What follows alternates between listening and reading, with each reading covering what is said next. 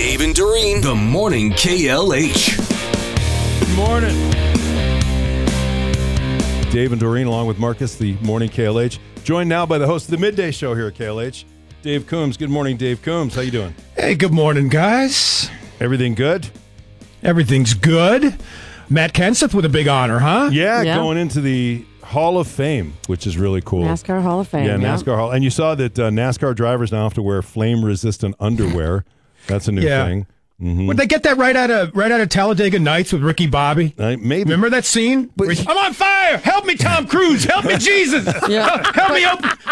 But you got to admit, you want to protect all your assets. You do, right? I don't understand why they didn't have this. Why did they not have this? Up until now, I don't understand. But so flame-resistant underwear, it's a thing. But Matt Kenseth going in the Hall of Fame, well deserved. Yep. Mm-hmm. I dug up. I actually have. I saw the deal with that, and he was on the Letterman show years ago. They had all the NASCAR drivers do a top 10 list. I remember, yeah, and they wrote some really funny stuff for them too. They did, and they actually gave Matt Kenseth number 1 on the list, and it was the number 1 thing never uttered by a NASCAR driver. Here's the clip. Check it out. Okay. And the number 1 thing never before said by a NASCAR driver, the current points leader in the chase for the Nextel Cup, Matt Kenseth. If you think I'm fast in my car, you should see me in the bedroom. What? Oh my God, that is hilarious. Never said by a NASCAR. Oh my God, that is so funny. And he's a good dude. He's a really good dude. Yeah, seems like it. Marcus fills me in on something that I did not know about Jacksonville Jaguar quarterback Here's Trevor the deal. Trevor I'm Lawrence. going on the record. I am saying that Jacksonville will beat Kansas City this weekend because Trevor Lawrence has never lost a football game in his life on a Saturday. Never in his life. Never. In high school, in college, in the pros. Wow. He's 37-0. And guess what? They play on Saturday. Nice. And plus, Henry Winkler, the Fonz, we got a bone to pick with him. That's true.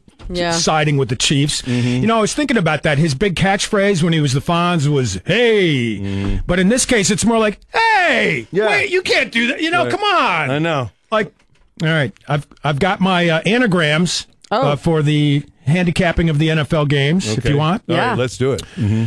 And I did Henry Winkler just cause. Right. And his comes out as Wrinkly Wiener. Perfect. So take that, Henry Winkler. Hey.